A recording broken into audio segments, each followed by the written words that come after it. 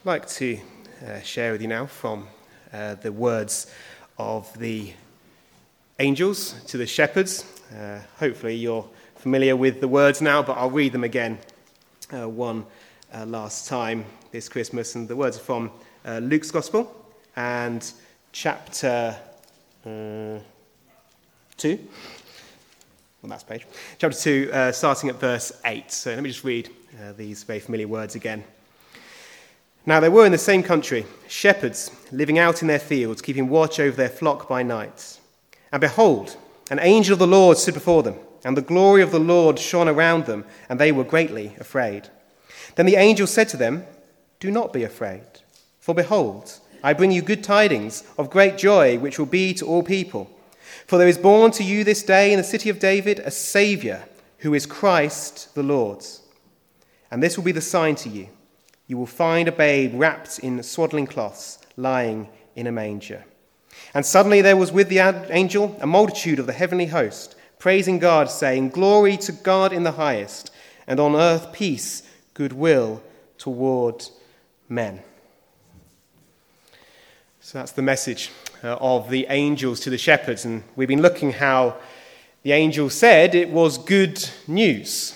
They were coming with good news for all people. And we've been trying to understand why the message was such good news, why the message of Christmas is good news. You remember about 4 weeks ago, we saw how it was good news because it was news of a baby that was born, a baby that was promised from centuries, millennia ago. And it shows that God keeps his promises. That's the first reason it's good news. About 3 weeks ago, or 2 weeks ago, we looked at how it was good news because it was a message for all people. The angel said, "To you is born this day." And it's a message to all people. No one is excluded. The good news applies to everyone, to anyone who wants to receive Christ.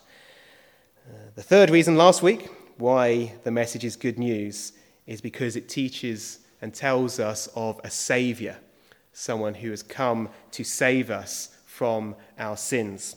But this morning, I want to look at that last little bit where it says, "There is born to you this day in the city of David a Saviour who is Christ the Lord." The fourth reason the message of Christmas is such good news is because it tells us of the birth of Christ the Lord. And the first thing to say is that when you hear that word, that name, Christ, sometimes people get a little confused and they think Christ is a surname because Jesus is Jesus Christ. And we think it must be his second name. You know, it was like Mary and Joseph were Mr. and Mrs. Christ and they gave birth to Jesus Christ. But that's not how it works. The word Christ isn't a surname, it's a title. It's a title which essentially means king. So when we say Christ Jesus, or when we say Jesus Christ, what we're really saying, whether we realize it or not, is King Jesus, or Jesus the King. And so what these angels are saying is that the shepherds should rejoice, all people should rejoice, because a new king has been born, Christ the Lord. But you might ask, well, why is that such good news? Because a king is a ruler. We have a king now. And you might think, well, are kings necessarily good news? We often find much to complain about with kings and rulers, governments and powers. They're not often, perhaps that's exaggeration, but quite often they're not good news at all. So why should we be so happy about this new ruler? A lot of people associate oppression and injustice with rulers, because sadly that has been the case throughout history. You get wicked kings, wicked queens, wicked rulers, and they cause more harm than they do good. And so people don't necessarily think positively of kings and rulers. But the reason why this is such good news is because regardless of all the wicked rulers that exist, rule itself, kingship or queenship itself, is a good thing. If you want to get rid of oppression and injustice in society, the last thing you want to do is remove all rule. I think we all know this, don't we?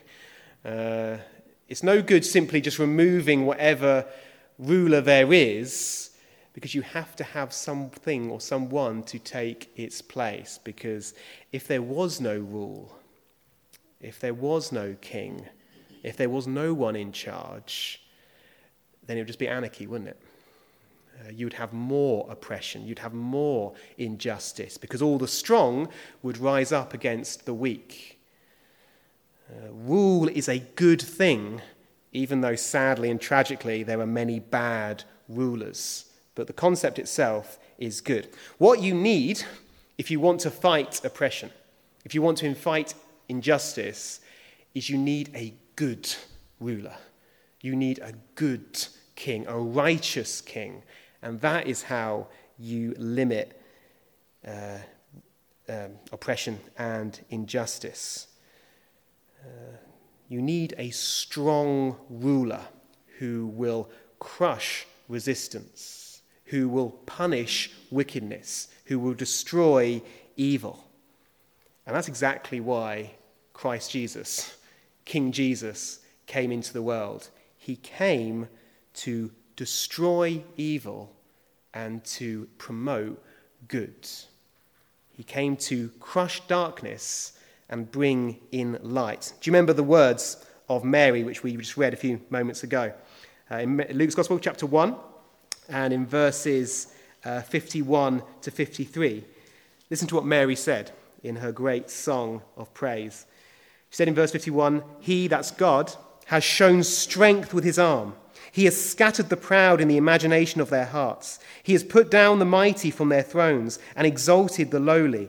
He has filled the hungry with good things, and the rich he has sent away empty." Jesus says Christ came to destroy, to end all the oppression of people who are being victimized by, as she says here, the rich, or by those who are using their power to hurt and harm those who are weaker. Christ came to end all that and to bring justice and peace. But, I think I've said this many times before, but I'll say it again. There are two ways in which you can remove an enemy. We've said that Christ came to crush resistance, to crush those who are unjust and evil and wicked. But there are two ways you can do that. The most popular way, the way we most sort of lean towards, is to destroy them. We want to destroy our enemies, don't we? Even if we don't necessarily act on it, in our hearts, that's what we want. We want to crush the wicked and those who are oppressing and hurting others. And the Bible says that one day Christ will do just that. I don't know if you appreciate that. The Bible says that one day Christ will dash them in pieces like a potter's vessel. That's in Psalm 2. That's how that's how Christ will treat those who are victimizing others. One day Christ will dash them in pieces like a potter's vessel. I think I've shared this story before, but I'll share it again. Apparently, there was once a court justice, and he had a man appear to him in the court, but he escaped conviction because of a technicality. Something hadn't gone quite right in the red tape of the court, and so he was let free. But the judge knew he was guilty. Everyone knew he was guilty, but because of this technicality, he had to be let free. And this is what the judge said to the man. He said, "I know that you are guilty, and you know it. And I wish you to remember that one day you will stand before a better and wiser judge, and that there you'll be dealt with according to justice and not according to law." The story goes on, and I'm not sure this is true, but I want it to be true. The story goes on, apparently, that man was surprised while burgling a house in Antwerp later, and he fled out the back door, and he clambered over a 9-foot wall, and he dropped over the other side, and apparently found himself in the city prison. I want it to be true, I don't know, I'm fairly sure it's probably not true, but that's apparently what happened. But the point is, our sins will find us out. Christ is the King who will one day punish all injustice. He will punish every bully. He will punish every thief. He will punish every liar. Hitler will be judged. Putin will be judged. Every murderer whose pictures that we've seen on the TV screens will one day meet their maker. Every terrorist, every scam artist who's written you an email or phoned you on the phone, they will face God one day. They will face Christ, the King, and he will deal with them as is right. That's good news, isn't it? I don't know what people have done to you in your life. I'm sure all of us have hurts and pains where people have done things to us which are wrong and which are evil. But you don't need to fret, because God knows what they did to you. And one day, Christ will right every wrong because he is a righteous King. That's why we can rejoice, because a Saviour has been born who is Christ the Lord. We have a King who will deal with all injustice. But just before you get too gleeful, I just want you to think about that for a few minutes. I said that Christ, or the Bible says more importantly, that Christ will deal with all injustice. But have you ever pondered, where does he draw the line? I said all liars will face their judge. Have you ever told a lie? Would you describe yourself as a liar? If you've told a lie, then you are, aren't you? Perhaps you've spread malicious gossip in your life at some point, and you've made someone else's life miserable, even if you didn't entirely intend to. Perhaps you've stolen something from someone else. Perhaps that still niggles on your conscience. Perhaps you see it on your bookshelf or in your cupboard, and you know that that thing was stolen. It might be stolen. It might be small. It might be seemingly insignificant, but it's stolen nonetheless. If God's going to deal with liars and terrorists and thieves, then he'll also deal with us as well, because we've also, all of us, caused pain to others, haven't we? Whoever we are, you don't need to think very long, I'm sure. You've caused pain to someone in your life. If we're honest, many people. And God says he will deal with all injustice. That's why it's good news that there's another way that God deals with enemies, that enemies can be dealt with. The first way, we've said, is to destroy them, to crush them, to remove them. And that's emotionally satisfying, but not when we apply it to ourselves. But thankfully there is another way, and that's what Christmas is all about. The other way to remove an enemy is to turn them into your friend, is to reconcile with them, to bring forgiveness. And that is why Jesus came as a baby. That's why Jesus was born in a manger. That is really, in a nutshell, the message of Christmas. What I've described before, that's the message of Christ's second coming. The Bible says one day Christ is coming back, and he's going to deal with all injustice.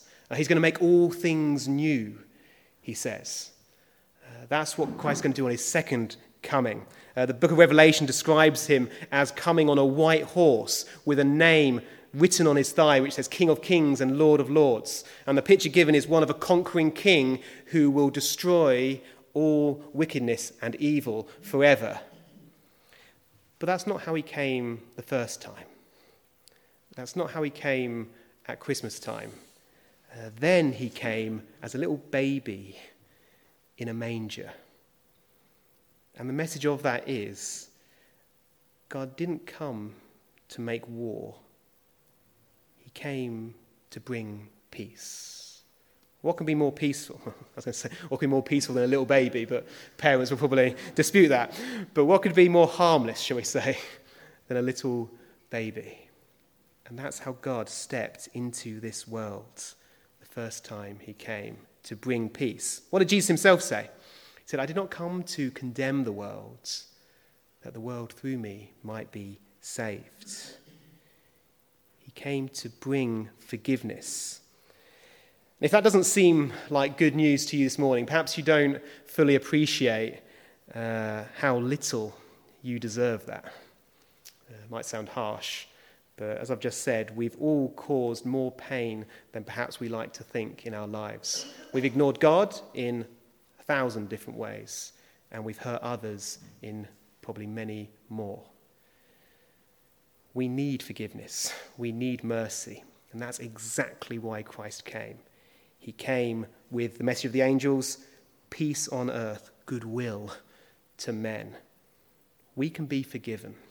We can cease being God's enemy, and we can become his friends. And God can bring peace to us.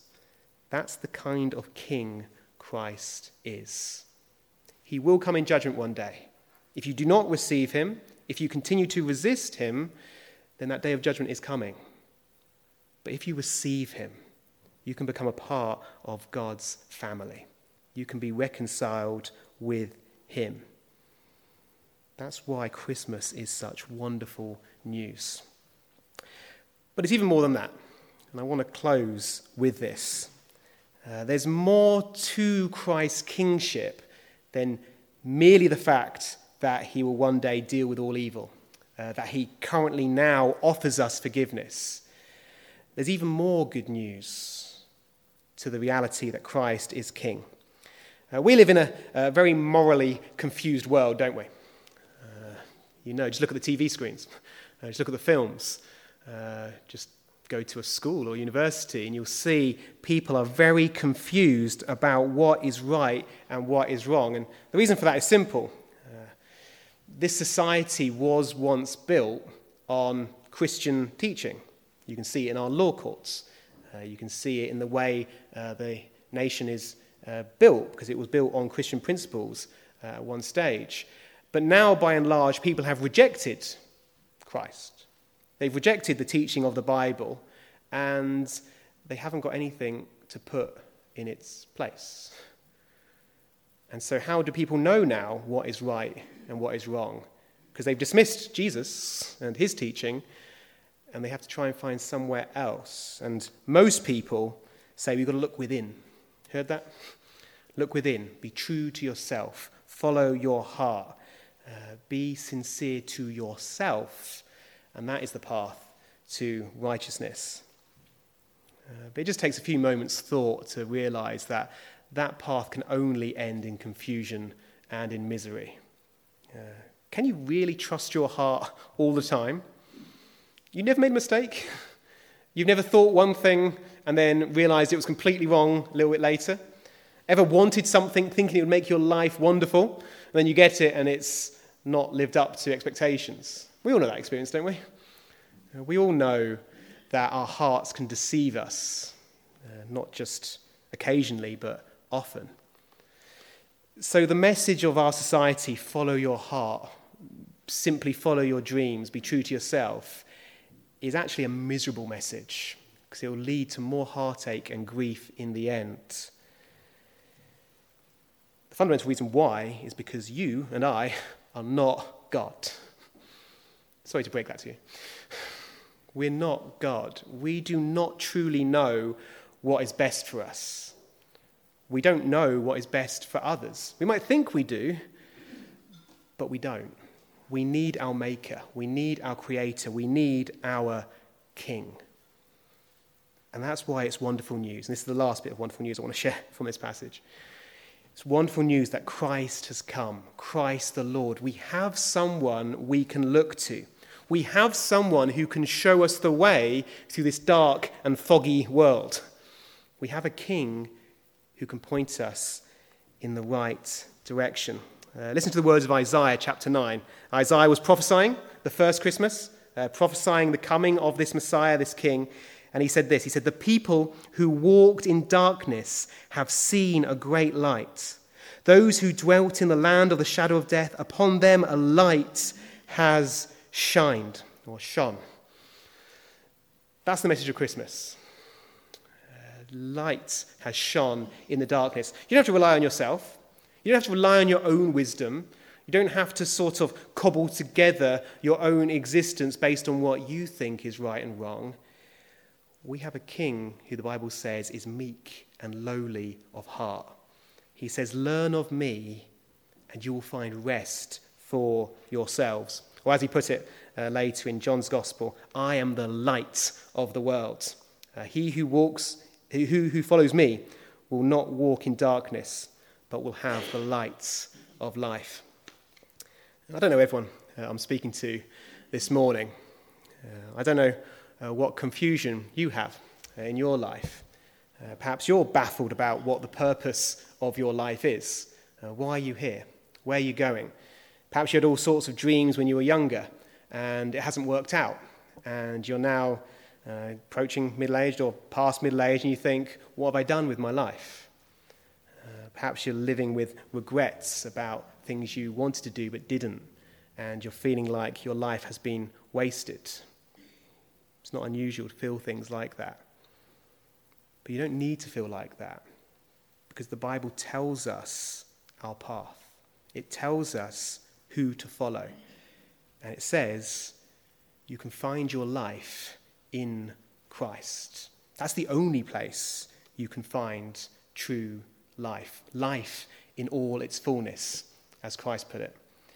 And if you look in yourself, you may find satisfaction for a time, maybe, but not forever. It won't last. You need to look outside of yourself. It reminds me of someone, it's one of my favourite little quotes, I can't remember who said it, but someone said, "You don't go to Niagara Falls to increase your self-esteem." And that's what our heart needs. Not ourselves. It needs something outside of us. And that ultimately is a person, Jesus, King Jesus. So if you want a straight path for your feet, if you want a sure foundation to build on, look to him.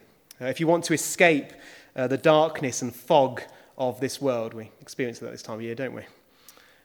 If you want to escape the darkness and fog of this world, then come into the warm. Come into the fire and the friendship of Christ. And as he promised himself, you will find rest for your souls. What he has to say to you might not always be easy. Sometimes it might be painful, but it always is for the best in the end. The question is, do you trust him? Do you trust him? Or will you just listen to yourself? Do you trust yourself more than you trust him? Or are you willing to put your feeble human hand in his and let him lead you where he wants to take you? I can promise you, you won't regret that. That is, in essence, what Christmas is all about. And with those thoughts, I want to close by singing our final carol. And I could have picked many of them. Many of them are on the theme of Christ being King. But I've decided to choose number 10 in the carol sheet. It's "Angels from the realms of glory, wing your flight o'er all the earth. Ye who sang," I should say sang, not sand, sorry about that. "Ye who sang creation's story, now proclaim Messiah's birth." With the chorus, "Come and worship Christ, the new born King." So let's stand in closing, number 10.